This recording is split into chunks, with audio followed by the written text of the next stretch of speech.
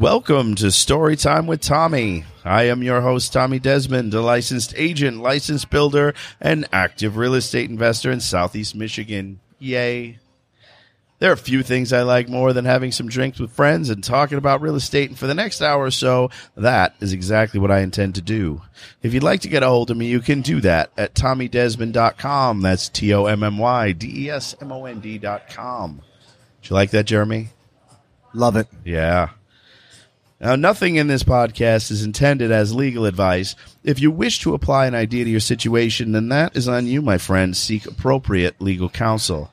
I also wish to thank Jeremy Burgess, the founder of Renegade Detroit Investors, the producer of this and several other fine podcasts. Jeremy, tell us about RDI and how to get a hold of you. Hello, folks. If you're interested in attending any of the local meetings, go to Facebook.com/Detroit Investment Club or Meetup.com/Renegade Detroit Investors. Subscribe and never miss a meeting. I'll see you guys there. Ever, or he'll get really angry. Don't make me angry. He'll throw things all around his garage. He's really violent. So tonight is the fourth of 16 magical episodes, and again, I have with me one of the true savages of the investment community in Metro Detroit, Mr. Josh Sterling from Epic Property Management. Josh has amassed a portfolio of over 200 units of apartments and single-family properties in Downriver. In addition to being the founder of Epic Property Management, a husband, and a new father, he is the man who has revealed a killer model that I'm working myself at the moment of flipping properties to myself via blanket portfolio refis. Thanks for that. You're welcome. Yeah, hopefully it makes me rich just like you, and I can have a plane. $10,000. I'll teach you all about it. Oh, really? Now he's a guru. Wait for that course to come But wait, I charge $20,000 all day on my website. out. But wait, there's more. My other guest this fine evening is a Scotch from the Glenmorangie distillery, the Quinta Rabanne. Glenmorangie is hands down one of my favorites. Quinta is a wine region in Portugal, and for this expression, the 16 Men of Tain aged this whiskey in an American bourbon barrel for about 10 years, after which they move it to a Portuguese port wine cask for an additional 2 years, so it's actually a 12-year Scotch. The Scotch is clear but intense. The color is really, really vibrant. It's almost a rose red color, and personally, I get a really heavy chocolate nose, some bright citrus, maybe a little mint. It's pretty rich. It's a fairly strong whiskey, and I personally put a bit of water in it just to release a little bit of the action. Makes the citrus pretty pronounced, which is something Glenmorangie is pretty known for. So that's pretty much my drink for the evening. And my guest Josh here, he's sitting down and he's casually drinking wine. I don't think he's as much of an alcoholic as I am. So it's more of a passive endeavor for you. That was a pretty impressive description there. You like that? That was good. You dig all that? My wine is red. Yes. I like my wine like my women. Wet. Damn. Boom. That was intense. Well, Just going to lead with that. I The like second episode's always the better episode. I like to class up my drinking by calling it tasting instead of doing shots, which is the way it works. The more expensive the alcohol, the less it's a shot, and the more that it's a tasting. Plus, it comes in fancy, tiny, weird glasses. Oh, they look so good. Yeah, it's like a tiny wine glass with Smurf-sized shots in it, but this is a very, very good alcohol. It's a Diageo product, so Jeff Rabinowitz probably wouldn't approve, but Hey, you're not a drunk when it's in a fancy glass. You're sophisticated. That's the okay? way it is. That's exactly how I'm it an works. eccentric, sophisticate. Thanks, Ma. It's a fancy bottle.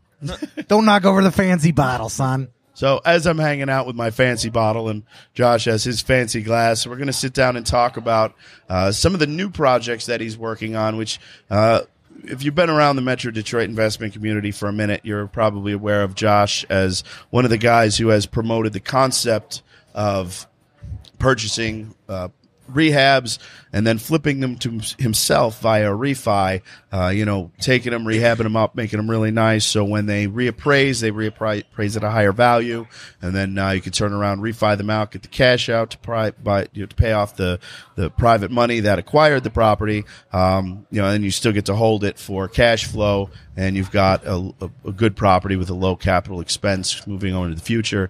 But separate from that, I mean, you're up to about 207 units, you said now, and yeah, you're about to close on some more. But you're also doing, in addition to that, now you've migrated into new construction as well. Right. And that's kind of the new avenue that you're exploring. And how did that transition happen? I mean, a lot of these guys that were probably listening to this, they're doing flips here and there, and they've thought about new builds, but now this is a pretty major transition. And how did that occur for you? What happened? So over the last few years, the market's been allowing us to pick up typically bank-owned houses that are in need of work and go in and do a nice rehab, add a bunch of value, and then pull that capital back out, and that's been nice. But as you know, with the market uptick in the last, say, 12 to 18 months, that's getting tougher and tougher to do. So You mean finding the deals? finding the deals Yeah. to do this. There's still a few. In fact, we'll close on a single family tomorrow. We still do a little here and there, but it's much harder to do that on a larger scale. There's not that big wealth of foreclosed properties, and because Right. a lot of people have been flipping houses now, so there's competition. I and- miss the days when you could go blindfolded and just pick a property off the MLS and Well, add- in fairness, in your market, it's probably 100% your own fault because you already flipped them all. So you really can't complain about everyone else. You're the one who did all that.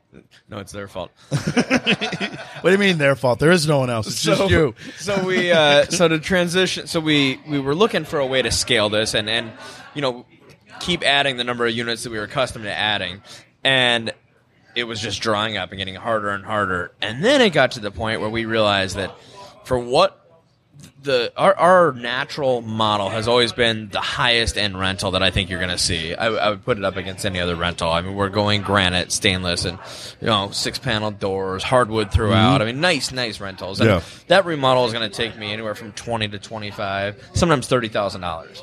So as prices got higher and higher, I started to realize that I was into this 50s built house for maybe it got up to $90,000 to $110,000, somewhere in those ranges. That starts to get to the point where I'm thinking about maybe I can build here, and It not wouldn't only be will from that, 1950. it wouldn't be from 1950, so I won't have that functional obsolescence. I won't have those small rooms. I won't have those closed off kitchens. All those things that I guess were a good idea back at the time. They're not, obviously that's not the tastes people's have changed. desire now. Even simple things like tiny closets in bedrooms. That's if we do everything we can do to a house, all the money we can put into it, as nice as it can be. My biggest complaint that I get if we don't lease a property, it's typically the bedrooms are too small. People are used to a big bedroom set and they can't do it. Oh, 10 by 10. I can't fix that. So I've always had that desire. Plus, on the CapEx side, we put that big remodel in, but It's capital expense, which would be large costs that have to be paid out for repairs. right on properties. upfront cost in this. And even though we're putting in a bunch of money here, I'm not going to ever be able to do everything. So that driveway might be 10 years into its useful life. That roof might be 5 years in. That furnace might be a few. We And don't that's change those. 25 grand worth of stuff that's not Starts sexy to or add fun. up. So I started to realize it's just a natural continuation of our model if we just start building these things from the ground up. And through a little research, I started to realize that if we can hit budget numbers that we had in mind, then these things are viable as rentals even at new construction. So that's kind of what pushed us into it and what really gave us we decided we'll take the chance. We'll take basically a test run, and we built 3 of them this year. Okay. And also, by building, you limit some of the hidden costs that can show up when you get a property. You don't necessarily know what's going on until you tear a wall out. All of a sudden, you realize I've got asbestos, I've got this, I've got that. And none of those hidden costs exist. So I didn't know that I would like that, but I don't want to rehab houses anymore. The most No more variables. The biggest variable that has hit us, at least on these 3 that we built, was during the excavation process on one of the houses. You found Hoffa. I found. No. Like, that shit sounds lucrative, bro. You could sell Hoffa. That'd be a positive. No, the excavation company, they hit what they called bad dirt. For whatever that means, for us it meant they couldn't put. It was too sandy. Something was with it. Yeah, something was not right with the dirt they hit, and You got to do soil borings next so time. these were all houses that were old structures that were torn down too, so that might be a factor. But what ended up happening was we had to put a little bit more footing in, or we had to do wall where we were going to do footing or something like that. Anyways, Yeah. it ended up costing us like an extra $800 in concrete work. But that was the biggest variable that we have had. Otherwise, it's exactly as planned because there's really not a lot that we found to go wrong. There's not no that, errors to fix because Right. nothing exists There's yet. not the I thought we were going to fix that furnace for $200. No, we got to put one in for $2,000. It's I know we're putting a furnace in, so there's no question, and it's really really nice. So And you're still spending the same 110 that you would have spent before. no, we're building a little bit bigger houses. So Okay. again, I didn't realize this until well into the process. But as the market has continued to go up as we're doing this, that same 1950s house that we would put the remodel into, we're on a per square foot basis because those are a touch smaller. Those are usually around a 1,000 or so square feet. If we're into that for $110,000, that's $110 a square foot. It just so happens we're building brand new for $90 a square foot right now. Yeah. Which should be a touch lower. You always learn a few things. So we've got a few grand in errors per house, just part of the learning curve. But we're building on a per square foot basis cheaper than we're rehabbing old houses, and we're getting a brand new product. I mean, you can't beat it. Yeah. Granted, we are going up in size, so that always helps. But it really is starting to the lights, the light bulb went off, and I can see this model really working. So from the existing infrastructure that you already had, being with your rehab machine, it was a machine at this point. You were doing a ton. Right. I mean, you were your own comps for a lot of the areas that you're working in. So, I mean, how did that machine translate to the new construction? I mean, did that require team adjustments? What did you need to do to make the transition? Thought that you went out, dug a hole, poured concrete in ground, put sticks on it, drywalled it, and you had a new house. And it turns out that's not how it goes at all. Wait, no? Actually, That's not how it there's works? a lot of back and forth in there. So my dad has always been in the trades, so out in California. So Your dad's a builder. He's a and builder. he has and been, out in yeah. California, which means nothing in Michigan. It's a different planet. Totally. It just means you have to put steel beams in everything. Yeah, right. So back when we were coming up with this idea, he agreed to come out and give it a shot for the first round, see how it goes. So he came out last June. We got going. He had to get a Michigan builder's license and start over here. They don't recognize states, Yeah. as you know. So and there's actually quite a few differences in how they do things, even the order of things that are done, and even what they call things out there versus here. A lot of things can be different. So it was a little learning process. But what I didn't realize, and had he not come out here, this would not have happened. It was a lot deeper than I thought. So his entire function was to oversee the new construction and nothing else. So starting from excavation, the back and forth that happened between the excavation, then the basement wall guys, then the backfill, then the framers come out, and then the basement wall guy comes back and puts the basement egress in, and then it's just there's so much back and forth and coordinating these trades, and then inspections on top of that, and you fail an inspection, and I mean there's a lot of moving parts that I'm missing. I don't even know still what they all are. So he's been overseeing, And that's just at the foundation inspection. This is before you're putting anything on the property. I'm telling you, I mean there was so much that went into this. This is just site prep. I thought you put a driveway in. We usually tear a driveway out, put a driveway in. Oh no, you got to have the rough grade done and then cut the driveway, and then there's just so much to every part that I had no idea that went into it. So yeah, it's a lot different than I'll tell you what, when we hit drywall, I finally felt like I was home. When these things were drywalled, I'm like, all right, I know what we're doing now. Yeah. Now we're in my wheelhouse. Yeah. So, No, that makes sense. I mean, there's so many moving parts, and that's all the not sexy, ugly, hidden stuff that nobody really, cares about. But Right. the reality is it's all under there, and if it's not, your house doesn't work, and then you've got issues. So, Yeah. And are you talking vacant lots, or were you doing demo on existing no, property? these were so. My understanding is back at some point over the last few years, the local municipality had torn down structures that needed to be removed and had then marketed the lots to people and to encourage new builds, which is, I think, So they pretty were smart. vacant, but they were previously built upon. So there was problems. We took over as a vacant lot. Okay. In fact, we tied into existing sewer taps in some cases. That were Okay. The tap was still good. So They pulled out all the foundation and everything, the yeah, footings whole that were thing, there. right. Okay. But you really don't know that, and I guess we could always hit some old footings or some old foundation or whatever. Mm-hmm. But yeah, we were building on lots where there were houses. Okay. Don't they fill that with like clay or some crap? Well, like I think that that was That's- part of our bad yeah. dirt issue is they don't fill it with necessarily the right material. Well, sometimes they just fill it with construction debris. I mean, a lot of times, I mean, probably not if the city was doing it, but a lot of times during a regular demo, if somebody's just trying to clear the lot, you'll get construction debris buried in the property. So then when you go to actually excavate, what you've got is, I mean, that wouldn't be bad dirt, but you've got busted up concrete, you got aggregate, you got a bunch of bullshit in there. So it's not uncommon. And that's one of we find all kinds of hidden stuff. We'll find, oil tanks is a big one in this area, that old oil tanks that are still buried out there. Cars. We pulled a car out of a yard, Volkswagen Beetle, that was all, and we didn't know. Who buried a car? The guy who owned the house before was a guy that fixed cars. And in the 70s, when the house sold, he had like a little garage set up in the back, and he couldn't get rid of it because of I think it has something to do with the lead in the fuel, lead fuel at the time. So there was a higher cost for the disposal of the vehicle. But at the end of the day, what he did was he buried the whole freaking car. Well, you didn't know. I mean, you look at it, it looks like a bunch of grass, no problem. Then you go out there and you start trenching out. There's a car in the Volkswagen. ground. Yeah. And it could have got worse. It could have actually, not that kind of score. I mean, scrap value maybe, but it could have brownfielded, but we got lucky. It wasn't a brownfield issue, but we haven't found any cars yet. No, give it time. This is Detroit. How much you want for Hoffa? I'm just saying, if I paid you all cash, close when you wanted. I'm from New Jersey. I know people who pay a lot of money. I thought he was in Giant Stadium. We've been tearing that thing up for years.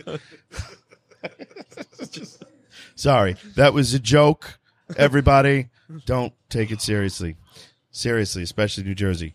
So, anyway, what are the capital differences like as far as the actual financing of this? Like a rehab versus this, is the financing a different structure, or is it an expansion of the same? So it's essentially the same model. You either come in with your own cash or with private money to do for us at least, to do the construction phase, or what would be the rehab phase, right? We treat it all the same. Mm-hmm. And then once you're done, for our model right now, we're doing a build-to-rent model. So we plan to keep these in our portfolio.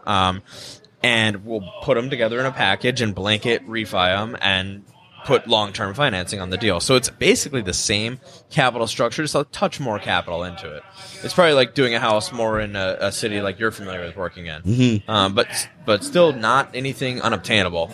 Most people that are out here doing this every day could do the same model. Now, for these particular ones, are you financing them all yourself with internal capital, or did you get private money? Partly internal capital and partly private money on them. Okay, so. And was the pitch different to the private lenders? Is it easier, harder, the same? Same, and it's the same people that we've worked with, so it's really, it's a pretty, they know what our model is, and they're comfortable with that. Okay. Now, what about, separate from the financing, what about the appraisal side? Like, when you appraise these properties, is there a difference how you're dealing? I mean, are you expecting to appraise higher? I mean, is there, how does that factor in? Well, I mean, obviously you're comping it out, and you probably could talk quite a bit about that, but you're looking for similar era built houses. So that's actually part of the challenge here. There's not a lot of new construction going on. We're either really smart or we're really stupid, because we're one of the only people building new houses right now. You're still making your own comps. Right. You weren't happy just fixing up existing neighborhoods. You're making new ones. So way to be difficult, Josh. Part of the problem is we're out there, and there are very few new built in the last, say, 2-3 years, even new build houses to go off of. So a little bit of it's a flyer, but you do have a rough idea based on a price per square footage and whatnot. So, for example, the house we're building is coming out in the probably $215 to $220 range when it's all said and done. Okay, and in your market, how big is that? What are we talking? Square footage, we're building the same. We're building the same house over and over and over again. So identical floor plans, everything's the same, doesn't change. And it's 1,727 square feet. Is that a plan that you just got off the shelf and said this is the one we're rolling with? Or? No, the city we're building in is very, very particular about what you can build, down to the number of shutters on the house and everything. Really? Oh, yeah. So we started with the plan that we liked, and then we turned it into one that they liked, is kind of how that went. But we like it, too. I mean, it's just not exactly what we had in mind at first. And we started with what we did is we got a off-the-shelf model plan, took it to an architect we'd worked with for additions and for, small things in the past, and had him tweak that to meet the city's requirement. It was a lot of back and forth until we came up with one that worked for everybody. So the city interfacing seems to be a larger component for a new build than it Yeah. would be with At a least red in this arena particular, rental. it was a lot more going on with the city than I thought it would be. They really have a lot of say. What did Okay. the Because- city not like about what you were doing? There's a lot of restrictions that I mean, everyone knows there's going to be easements in place and certain height requirements and things like that. But they had restrictions down to one that got us in trouble was your garage cannot be more than 50% of the frontage of your house. Yeah. Well, when you have a 50-foot wide lot with an 8-foot easement on one side and a 4-foot easement on the other side, mathematically, we couldn't find a way to get a garage to fit in a 2-car garage. So we ended up with a 1-car garage. Our option was 1-car garage or detach it and move it back behind, which I wasn't too into. So we ended up with that. And It's the monster garage problem. yeah, Are you How familiar is with the that? monster garage a problem? May somebody explain this to me? We had we actually in Troy we had an ordinance that was passed. They called it the Monster Garage Ordinance. And that I don't know if Troy was the one that started it, but there was damn them. Yeah. Well, there was an issue with, because a lot of times we would leave, there'd be open space that they would leave in for people to have a separate structure, a lateral structure like a garage would conform to a different set of building requirements, right? So what we had was there was a particular case of one individual in the city who basically conformed to all of the requirements, but rode all the lines of the requirements and built exactly to the requirements. And the way that they were not written under the assumption somebody would build a massive monster garage. And this guy built a monster garage. It ended up being larger than his house, and it had multiple stories, and it was like huge. And it was in the middle of this Troy suburban neighborhood, and it pissed everybody off. But it wasn't actually against the law because he did everything conforming. But the net result is that now in the middle of this neighborhood, they've got basically a commercial building in this backyard because he rode all the lines. As a result of that, they created the Monster Garage Ordinance, where they dramatically reduced they basically tied the garage sizes and lateral building sizes to a ratio that's a function of the house size, which it wasn't before. Before it was just independent and it had its own set of requirements. Now they tied it to the property size, so everything has to be a function but of that. modern houses, 2 people, 2 cars, they want to park. Right. I mean, come on, man. Like, Well, now we're I dealing. think there's some middle ground here. Now they're dealing with the fallout in the opposite direction, in that now they have to figure out. Now they went too far to the extreme of protecting these requirements, and now people who have fairly rational requests now are getting caught up in it. So it's kind of.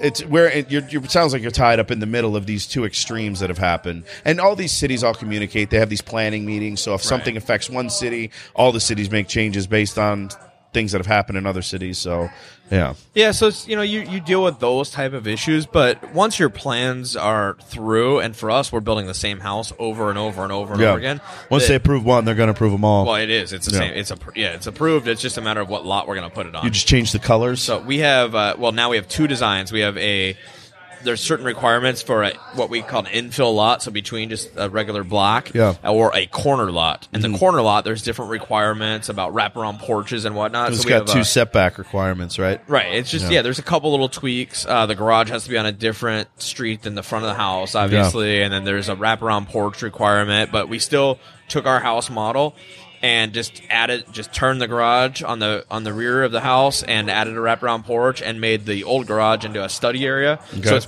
the same house again. So we have those 2 models. And we just put them up. Mm-hmm. So, well, once you got something that works, there's no real reason to stop doing it. The only time it even proves problematic for cities, are you putting these all right up next to each other? No, so that's the beauty in this, is we really couldn't work this model if it was a subdivision and we were just building out lot by lot. But It looked like a Tim Burton movie where everything's weirdly identical. I guess, they do this. Back in the 50s, that seems like what they did, actually. There was just the same house, but... We have a couple of them just down the block a couple years ago that popped up, and it's like it's like the looking at a mirror in the bathroom, and it's like the infinite mirror where everything's exactly the same. You drive past, and it's like you can only see one house because they're all exactly. It's a nightmare. I couldn't imagine it. Southern California is like all the same fucking house. I swear to God. Yeah. So You're these like are looking through windows right at the back. You're like, what? Come on. You couldn't change it a little? these are on infill lots. So since they've torn down, what seems like random houses throughout the city over the years, whatever was blighted or whatever they took right, back. that we are just building, and they're usually only a couple blocks apart from each other, but we're just going and building on these, different infill lots all throughout. So you would never know that the same house is going up multiple times. Yeah, unless they're right next to each other, you'll never know. Right. So I mean, honestly, even the large builders who are doing whole subdivisions, they usually only have 2 or 3. Yeah, they just turn a gable here or whatever. Exactly. Yeah, They make mild modifications. They'll change the coloring. They'll change the fit. The rock is different from one to the next, but it's actually the same structure. We do change the outside. We just kind of play around with it. So we'll change the siding color. We'll change the roofing color, but otherwise, they're all the same. No, I mean that makes sense. Now for the project management.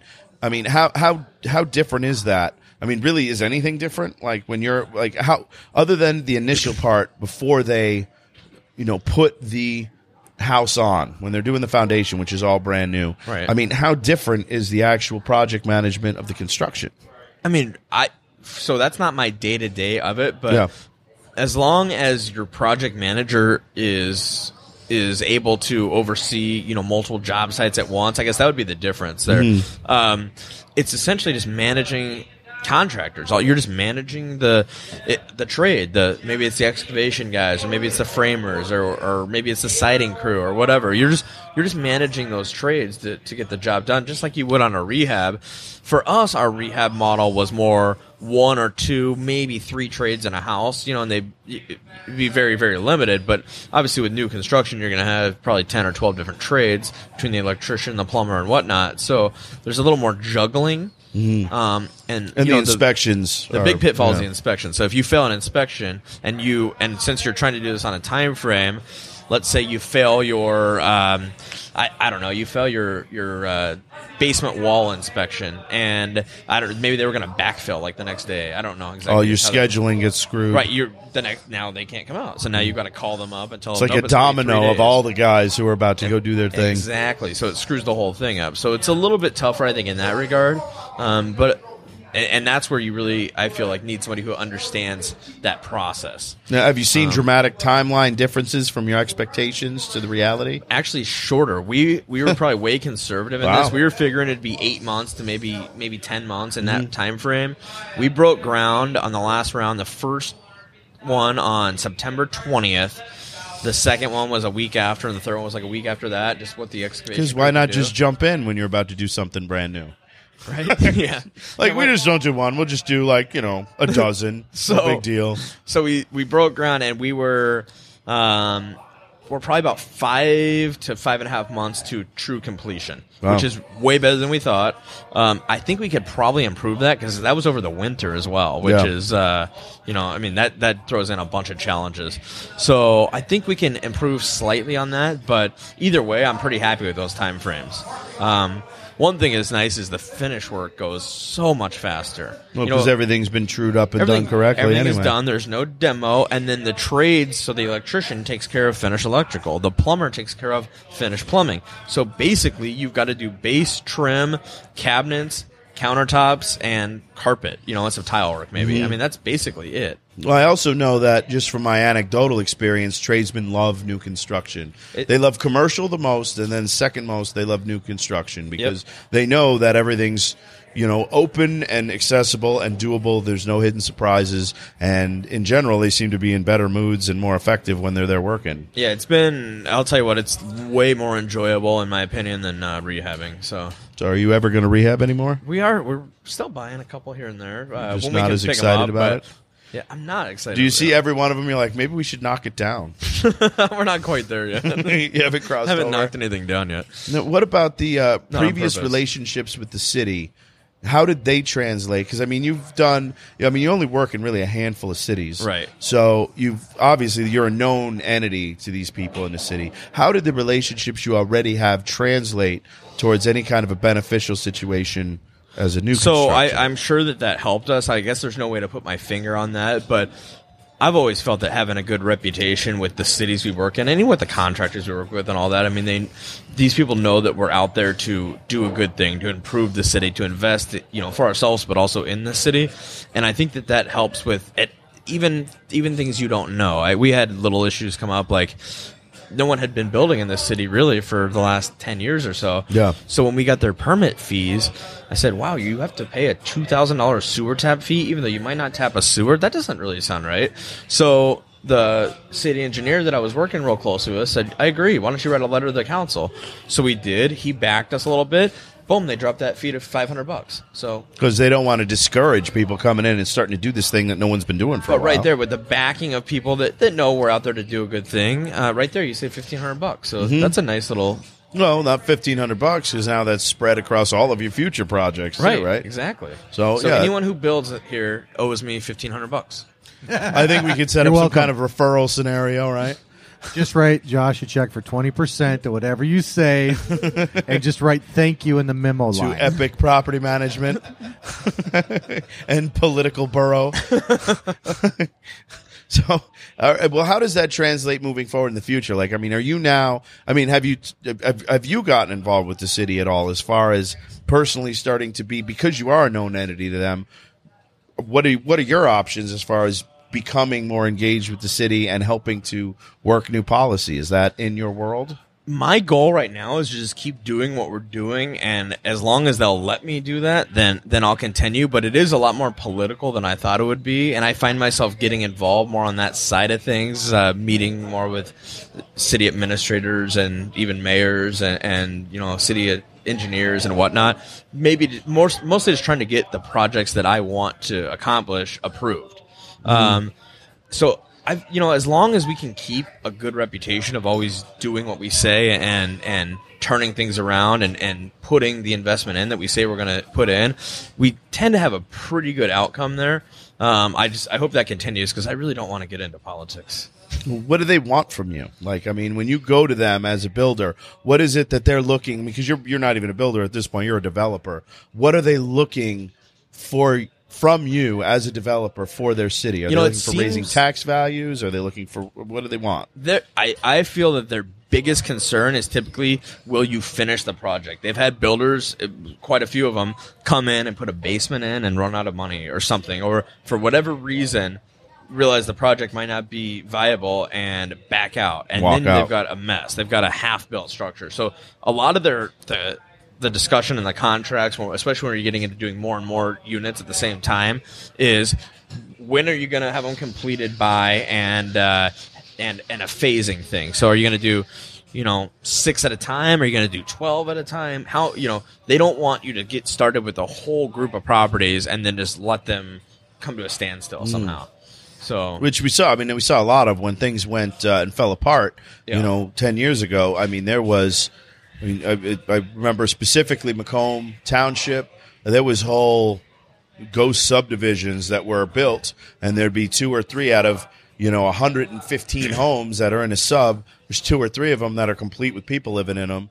Half the phasing is nowhere; it's just weeds. The other half are half built, and I remember going distinctly into a property in like 2009. And, I was relatively new to the retail side. I wasn't doing it that consistently. And a couple had asked me to sell a property, and I went in, and I had people hanging on me and crying because they didn't know what to do. This was a little out of my wheelhouse. This wasn't what I was anticipating, So I could understand that. I could appreciate that. But, I mean, with the current movement of our market, I mean, that's not as likely at the moment. And did they want proof of funds and things like that? I mean, did they want all that? No, I really didn't get questioned too much about that. I don't know if that was because we had a pretty good background with them before we started, or if that's because you had that relationship, they knew about it. But they're pretty strict contracts that we had signed. If you don't complete this project in, I think it was 12 months, then you will deed the property back to the city free of liens for $1 or something like that. They basically, if you don't finish it, you give it back. Wow. Quick. All right. So there was some pretty serious ramifications for not getting the job obviously done. they've been burned there before. Yeah. Wow. That's intense. But I mean, at the same time, like, I'm sure there'd be some level of flexibility if there was an issue that caused it. I don't think it was totally blanket, right? I don't know. I don't want to find out. Let's not even worry about it. So they don't make you escrow any money or anything like that? No. there might be a Don't give small them one. ideas, Jeremy. There might be. They don't listen to I don't this. even. If there is, it's like $1,000. This actually is a city where you have to. And it's not a secret city, by the way. We do this in Wyandotte. I don't want to feel like we're like trade secrets. But In fairness, a lot of people listening don't know where Wyandotte probably is don't, because they so might we're not be safe, here. right? So, Yeah. It's in Ohio, right? yeah. It probably is.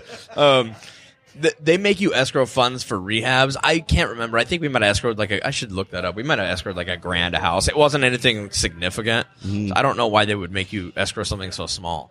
Yeah. So, Well, some cities want to just see skin in the game, period. I mean, Yeah. if you go to, I've heard stories from guys going into Birmingham, it's $15,000 before they even get in the ground there. right. So, I mean, Well, it that's the depends on concept of community. it. Like on a remodel, there's they'll make you escrow, maybe half what they anticipate the rehab to cost you on a bank-owned house, let's say. Yeah. And I can see the logic there, but if you're doing a new build from the ground up, what is escrowing $1,000 or whatever gonna do?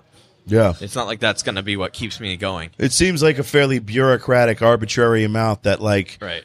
people who don't actually invest in real estate assume sounds like that's a viable number. Nice round number. Well, now Susie feels better. I think that's really what it boils down to, right? I won.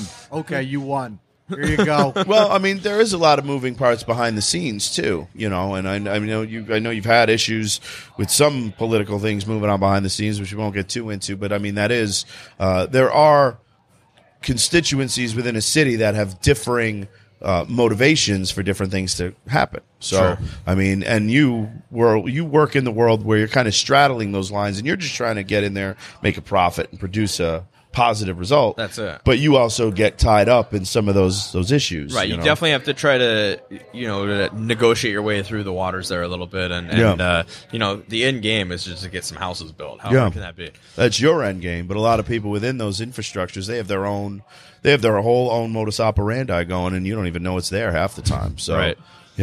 We definitely I've run seen into that it. occur happen in local politics myself, and I'm on the periphery. I'm not even in it, and it's just like, Jesus, you don't even know what's going on.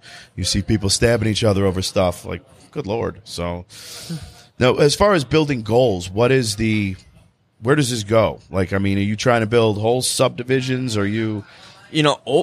Really, where I'd like to get to is actually building larger multifamily. Building, pick a 5-acre parcel and maybe put 5 or 6 24-unit buildings on it all at once. Okay. That's where I'd like to get to with that, or at least where I initially started wanting to get to. It turns out a whole different can of worms when you get into stacking units and fire suppression issues. We learned a little bit about that with a small little 6-unit we're doing right now as well. And fire suppression was something that I completely underestimated. You got to get sprinklers everywhere. You got to get everything. Is that what you're talking about? I'm thinking like lawn sprinklers. I mean, I'm thinking No. this was not going to be a big deal. This was a major. It's a major infrastructure. deal. It's basically another alternative utility that's now being installed throughout the entire property. And not only that, but it's not like there are 7,000 fire suppression companies. Like there might be plumbers or electricians. There's like 3 guys to pick from. So, and they don't really want to come to your little 6-unit building because they're mostly working in large multifamily or commercial buildings, and so you don't get much care from these guys. It was pretty tough. It's like trying to get a concrete company to come out and just redo one of the slabs Exactly. on your Please- sidewalk. They're not Please particularly do one into sidewalk square for me. They're like, Yeah. I'll be there. We'll get to that. Wednesday, 3 years from now. it. We'll get to that very lucrative deal you got. Well, so I mean, if somebody was to offer you right now, hey, we got this parcel, we want to put a subdivision here, is that something that you tackle now? For me, I've always been a fan of the multiple exit strategy side of things, right? So we started with the build to rent model. It's it looks like, become more of the build to sell model, mostly based on those city politics you were speaking of, which is fine. I'm okay with building them and selling them as long as there's a spread there. But we have the option still to rent them is key. We need that other way out. So the problem with a house much bigger than what we're building now, at least with the numbers we're hitting and the rent rates in the area, is that I couldn't build many more square feet and still rent that house out. So there's my, call it plan B now, or whether that's plan A and selling it's plan B. You got to have a couple ways out of this, I feel. And so you're saying at subdivision- 1,700 square feet, it's a rentable property, but at 2,500, not as many. The market changes, Right, unless I can build that 2,500 square foot property for a price at which I can still rent it and have a positive cash flow. Okay. And I don't think we can hit numbers at much bigger of a house than what we're doing now, just based on what we've seen going. Just because into the it. rent numbers aren't going to scale up. If you Right, get the rent- 1,700 off 1,700 square feet, you're only going to get 1,900 off 2,500 square feet. Exactly, it doesn't scale directly per Yeah. proportionate to the square footage, and that's the problem with going into a subdivision. So Yeah. I'm not saying that that's not an option down the road. I won't take it off the table, but I've always been a fan. I mean, we don't flip very many houses either for the same reason. I've always been a fan of that long term, build to rent model. Mm-hmm. And if we sell a few, that's fine too. But I like that option that we can go that way. Once you sell them, you're done making money from them. It's over, And it's a horribly depressing realization. and then it's tax time. Oh, God. You really had to do that, too? Now, what about that? I mean, are there any tax benefits from the cities that you're working in? Do they give you is there any kind of tax advantageous Actually, component of being a there's developer? an interesting tax incentive in the city we're in. They have a program which is, I think, genius from a city standpoint in order to encourage this. And if an owner occupant either builds their own house or buys a house from us, most neighborhoods we're building in have an advantage where the owner occupant gets a reduced tax rate for the first 12 years. And that, I'm talking majorly reduced, like it's a third of what property taxes should be. I mean, awesome deal. You mean should be as an investor or should be period as even a so homeowner? let's just say, for example, property taxes on these things are $4,000 a year. I don't even know what they are actually. As a homesteaded rate? As a homestead rate, Okay. right? I mean, I don't know. I'm making that up, but let's just say they're $4,000 a year. They're going to give it to you for maybe, $1,300-$1,400 a year for 12 years as an owner occupant. Not if we rent these, we pay not only that rate but the non-homesteaded rate. We pay the full bill. But anyone we sell to, that's an incentive for someone buying it. Hey, you've got 12 years of they call it NEZ zone or something, reduced tax rate, which is, I mean, that would be a huge incentive. What is the motivation to just get people to move into the new to encourage new construction in Right, the to community? encourage new builds and to encourage owner occupancy in the city, which really, I guess, is a pretty, I think that's a fairly smart political move on their part. So- There's definitely a push from cities to reduce their tenant non-owner occupied renter status versus their owner occupant status, only because historically, numerically, statistically, there is a lower property value increase for tenanted areas. I would also make that argument that most tenanted areas are going to be a lower end rental. There's very few places I think you could go, especially in Southeast Michigan right now, and point out new construction a build to rent model. No, I can't really come up with too many people that are doing So I that think a lot of other what than maybe you. lowers property values for rental areas also has to do with less maintained properties. Even then, I think what we do with our standard rehabs. Well, you have a very high bar it's for a different, management. It's a different model. So I'd make the argument that I think that raises the values of a lot of neighborhoods. the way that you do management. When you bring a property in that's nicer than the other properties, in my mind, that raises the value of the other properties. So I think that's what we're doing here. And that kind of speaks to the way that Epic's kind of always done their thing. I mean, on the previous podcast, we talked about Epic, but on this one, we have not. You run Epic Property Management Group, and you've got how many units under management? We're about somewhere in the 330, 340 range, I would imagine. And out of that 330, probably about 200 of those are yours. Yeah. That you actually own internally. So you've got a vested interest in the properties that you're managing through Epic. As a result, I mean, in fact, from what I understand, the reason you built Epic was that you couldn't get the kind of management that you wanted out of existing companies. You wanted to have the control yourself. Right. So you have a very high level of management expectation. So the way that you're managing these properties is maybe above what a lot of cities are expecting. I would think so, yeah. I think we have, our goal is definitely to provide a higher level of service, and we have kind of a 3-pillar approach here. We have the best possible management, the most professional management, the best possible or nicest property out there at a fair market rent. And what that creates is, in my mind, minimize turnover or zero turnover, right? That's what you want. Zero turnover, because any statistic I ever look at when I run my own numbers, what kills us every single time is turnover. That's our biggest cost by far. Huge amount. Well, I mean, there's also that's somewhat of a coded term, because minimized turnover means stable tenants. Tenants that don't leave, right? And if it's a stable tenant that doesn't leave, it means that they're a higher caliber tenant. Usually, right? So, or a lot of people, and I guess this is up for debate, but in my opinion, there's kind of a paradigm shift. There's a different mindset now amongst people, not just even younger people, but people in general that used to believe that home ownership was the only way to go. Yeah. Right? I was always raised that. Yep. You go to school, you get a good job, you buy your own house, and you retire in 30 years. Yep. But now I think it's so fresh still in everyone's mind, the housing crash, that I think it's actually, I feel that the feedback we get is it's skewed a lot of people that could very, very easily go still buy a house right now. They choose to rent. Yeah. Sometimes, hey, when something goes wrong at my own house, I'm like, I wish I was renting this thing. Yeah. It's so I can see the draw to that, and I think maybe there's a little bit of a shift to that, even though people aren't forced into renting, like I think was the standard mentality in the past. Yeah. I think it's actually something that people are choosing to do more. And you are 100% right, and the data backs you up on that. Right now, not just the millennial generation, but they lead the pack. The idea of homeownership as a sure thing, value-wise, is diminished pretty dramatically. I mean, there is a large contingent, 30 to 40% of millennials at the moment, that have no intention of ever buying property ever.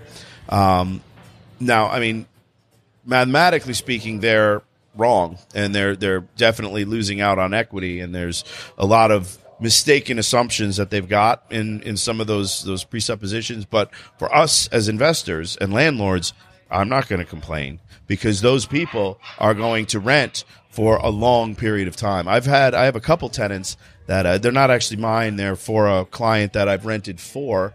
He has a property in Royal Oak that we put tenants in 2 years ago. Those tenants came from a property that they had lived in Birmingham for 25 years. And they never planned on leaving, but the guy who owned the property sold it. They had to leave because owner-occupants took it. They moved to this new property, and as part of their literal pitch, their rental agreement is, we're going to stay here until we die, and they're 50-year-old people in good health. So, I mean, they're going to stay in this house now for 25, 30 years. And the wife is a gardener for fun. The husband is a handyman. So they're going to take exquisite care of this property. And this tenant is basically going to buy the house for the landlord who purchased it 2 years prior. So, I mean, you are right in that assumption that is a trend, and it benefits us. Unfortunately, it detriments them.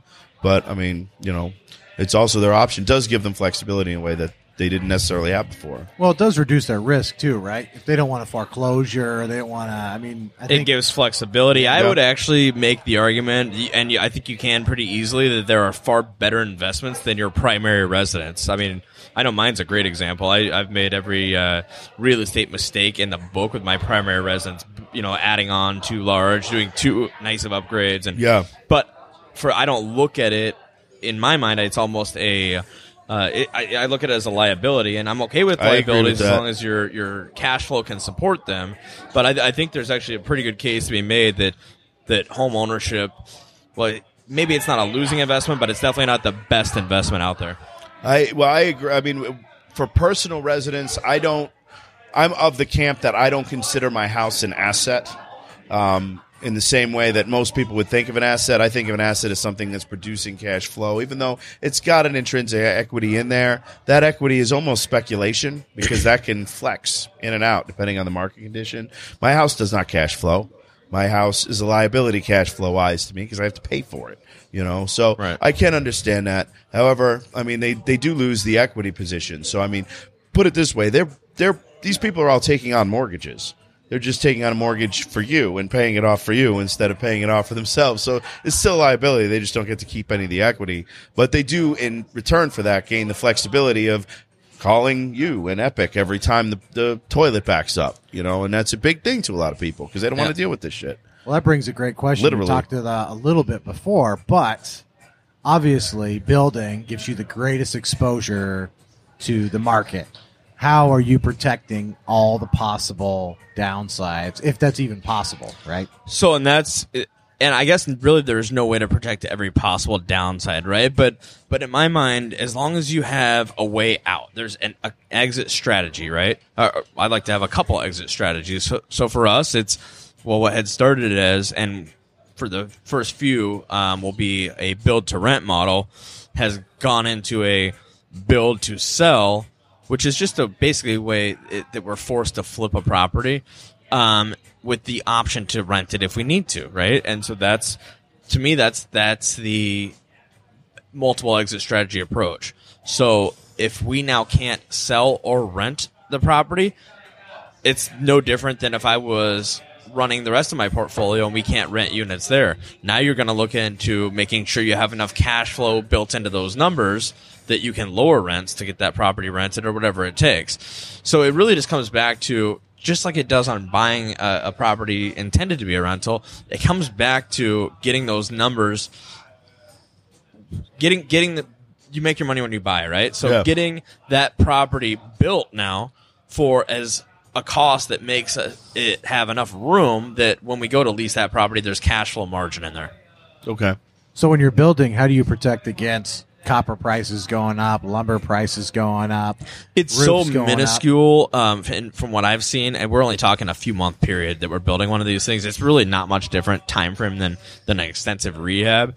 So the bigger variables are more of, especially when you're in the learning curve of it, like I would say we still are. How do we prevent from doing stupid shit? How could we have done this better? Stupid stuff like we pour all of our footings, but we never poured footings for a back deck. So now we got to come back and pour a couple more footings. Or we got to bring the truck out twice, and that's what costs more money. Right, or have a guy hand mix it and pay it. Or we put all the block in for the garage, but we didn't put the block in for the front porch. Just stuff like that. Yeah. Or we put a water meter when we stubbed it in the basement. We put it right in front of the basement staircase. Like stupid. Those are the things that are more costly. That's specific. That actually happened, didn't it? Yeah, all this shit. That was a real I'm not specific. making this up, yeah. That was a real specific one. There's more, yeah. But I mean, it's a learning curve, and that's what else we want to know. People love that shit. Right? What else did you blow it? Yeah, how did you screw it up, Josh? These are all my dad's fault. So watch what you say. Thanks, he Dad. might listen. He did an awesome job with it. He really has done great. But it's a lot of it's just a new thing. Like in California, where he's from doing this, they don't do basements. So the first basement we built was the first one he'd ever done. Yeah. So there's a learning curve, but oh man, we a $1,500 mistake was doing an exterior insulation, thinking now we don't have to do it on the inside, it won't be in the way, it's a few bucks more, not bad. We found out we still had to put half the wall on the inside as well, 3-foot blankets. So we might as well just done the whole damn thing and saved, $1,200. Yeah. So stuff like that. We had a bunch of problems with the brick we chose. Instead of using a modular, we used a queen, and they were swimming around. And we had a roof issue with the way a valley was designed. Little stuff. It adds up. So all these things get resolved over time. We had water meters freeze. We had sump pumps running that popped out of the drains and flooded the basement. I mean, we've messed up some stuff, and we're still looking okay here. So you do not have to be a genius to do this. No. Now, have you looked into any alternative style construction components like insulated concrete forms for basements, or we prefab housing? I mean, we took a flight out. We went to see the prefab factory, and for us, I didn't feel like I could get, at least at the factory we looked at, which I know was a little bit higher end model, and that was definitely what they were pitching, and I can see their point. The quality was there. Yeah. I didn't feel like we would have the cost savings there to justify it, and so I've just stuck to the traditional stick built model. What are you getting priced per square foot right now? We're coming in right on the first round. We're coming in at $90, just right about 90 and a quarter a square foot. Is that everything with lot acquisition and foundation, That's build and garage, cost, including landscaping, with exception of lot. Okay, but the lots are almost nothing. So it's in this negligible. particular case, and yeah. But a lot of times, people coming into this, if they're about to do a new build, they might not be getting the lot for nothing. They're going to be paying. Sure, some. but I would imagine that's going to be baked into your ARV as well. So, the overall, though, I think for us, the stick built model is where we're going to stay. Mm-hmm. Well, especially if that's what your pop is already used to doing too. That's right? it, and I think those numbers are going to improve as we get a little bit better at maybe either minimizing the mistakes or Once it becomes maximizing the systemic. efficiencies. Yeah. Exactly. So there'll be a few bucks savings per square Well, foot. how much better did you get in the rehab world from the first 5 you did versus the last 17? Actually, way worse because we just kept over rehabbing them to the point where we're just like the first one you just slid in there my and put first cardboard remodel. walls I up? remember it specifically because actually my dad had come out to help me with that one, my very first one ever, and we did it for like $8,800. Yeah, how much of that work did you do yourself? 100% of it. Yeah, that's so. right. Then as we started hiring guys and then hiring people to manage those guys, and they're maybe not quite as efficient as maybe I think I might have that been. cost was there. All You of a just sudden you went ate up. it. Well, but even the rehabs that we started to do have increased in quality, and Yep. we've kind of, once we really solidified that model of the top of the market quality property. We were just, it's like we're in there just making it rain every day at Lowe's. Nice. you got your Lowe's people who love you. Yes. When you show up, they roll out the red carpet. Here Not comes Josh. actually, they don't know me at all. They know Mitch in there, though. Mitch is like a celebrity in there. I can't even get a pro services hat from him. I lied to myself for a long period of time with renovations, thinking that I was having these great return numbers. Like, oh, I'm making a killing when I flip these houses. I'm awesome at this. But that was because we were doing so much work. And not just me, but me, my wife. I brought my children in, my brother-in-law. We had all these people. Oh, we're making a killing. We're doing these properties so cheap. We're awesome at this. And then you realize, wait, this is all bullshit because I'm just working free. I'm pretending to work for free. The reality is my payday is just delayed until the flip comes out. So my actual cash out number really also is half what my labor rate would have been had I been charging my own rate to myself. So where I had to draw the line on working on my properties is probably about 4 years ago now. We had a decent size, maybe 30 or I don't know how many units we had at the time, but we had some painters slated to paint a house over like the Thanksgiving weekend. Mm-hmm. And I thought they were kind of pricey on it anyways, and the day before, which was, I guess, Thanksgiving Day, they called and said, by the way, we're like 2 weeks out now, we can't come. Oh, and I'm good. like, what? Plus, I thought you were too expensive anyways. I'm like, screw it, I'm doing it myself. I've got a sprayer, I'm going to do this. So first thing on Friday morning, I get my wife and my handyman, and we're all suited up, and I get all the material, and we're over there at, 7:30 a.m., we're going to paint this thing. We're going to go to town for the weekend. It ended up being 3, 14, 15-hour days, nonstop. I mean, we busted this thing out. Just but swearing to yourself it the was whole terrible. time? It was miserable, right? I'm so stupid. I'm never doing this again. This is stupid. Exactly. I'm spraying black ceilings. And I just covered in Raining it. in your and eyes, breathing it in your nose. so nasty. And so we get done, and back then I was still doing all our showings and stuff. So the very next day, I'm like, all right, finally, we're done. It looks, we saved how much money, which we really didn't, right? But I go do the first showing, and I shit you not, we come out, the first showing I do, the girl walks through, and she's like, tells her boyfriend very loudly, I could rent this house, but it just looks like the paint is so old and terrible. Whoever painted this did a terrible job. And it was like she must have known and was just screwing with me, but I'm like, get out. I'm not renting this house. You to you. karmic devil. Screw you. It was so terrible. So that's it. I drew the line. I don't think I picked up a hammer since then. Well, that's a good line. I still haven't totally learned it. I'm about 90% learned, but there's every once in a while I still pop out and get stuck in something that I just... usually for me, it's some kind of a scheduling frustration where it's like some minor thing happens. Oh, we can't come out yet. I'm just like, I'll do it myself. Right. Whatever. Yeah. And then I swear the whole time, and I just get mad and whatever. And I'm Slippery never doing slope. this again. And I always seem to forget. Right. I like getting mad. I Brings know. out the It's like best your in me. favorite hobby. It is. Angry Jeremy's good Jeremy. That's I don't know. what I haven't met Happy Fun Jeremy. Where's he at? You never will. I killed him. He's dead now. Dead on the inside. This was awesome. It was definitely a really good insight. Thank you. And I appreciate you taking your time now at 11 o'clock at night over in Ferndale, far from your home, to come and talk to everybody about the new constructions that you guys are doing. So if they want to get a hold of you at Epic Property Management, how can they do that? Reach out, email Josh at epicpropertymanagement.com. You can contact us from the website as well, or just attend, how about the Renegade Meetup first Tuesday of every month? We're there almost every time.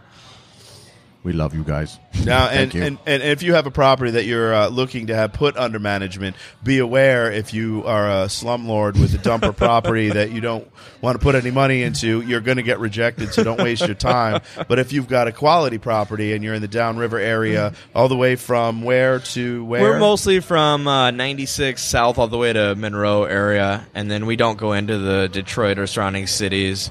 Mainly You 'cause I skip over can't. that, go all the way Yeah. up to Royal Oak. Yep, we do. Yeah, we'll hit Royal Oak. We do Okay. a couple up there, and then west as far as the Canton area. So. All right. So if you've got property and you're not going to be a slumlord, drop a line to Josh, and they'll take care of your property and your tenants. And that's pretty much it for this fourth episode. Jeremy, why don't you take it all out? All right, folks. First of all, it takes a lot of time out of Tommy and Josh's day to do this, so let's make it worth their while. This is a free podcast, right? And you're just listening to this. So, first thing I need you to do is rate and review on iTunes. Let's make sure as many people listen to this as possible. And this is one of the ways we can grow the podcast. Also, continue to share the podcast, right? It's really important. And for everybody, there's a ton of you doing it. For everybody who are doing it, thank you. Every time I post an episode, I'm getting a couple dozen shares. That's awesome. I really appreciate that, and that really does help out, all right? And for everybody who I see share it and I don't say thank you or I miss it, I apologize. I am thankful every single time. Also, I want to give a shout-out to Ronnie at Secretos. Go to secretoscigarvault.com. It's very conveniently located in Ferndale. Very good whiskey selection, bunch of good sticks. I'm learning all about cigars from Wonderful. him. It's Wonderful. a very entertaining place in glorious, fabulous downtown Ferndale. So They got whiskey, they got wine, they got food, they got cigars. It's a fun time. It's on West 9 Mile in Ferndale. It's awesome. Highly recommend you go check them out. Also, go say hi to Tommy Desmond. Go to TommyDesmond.com. You got to type it in New Jersey. Also, go to OaklandCountyInvestors.com and check them out there. And thank you for listening to the podcast. I know you could be doing something else. So I really appreciate the opportunity and the time you take listening to this, for sharing it, for rating and reviewing it. And to the next podcast, crush it.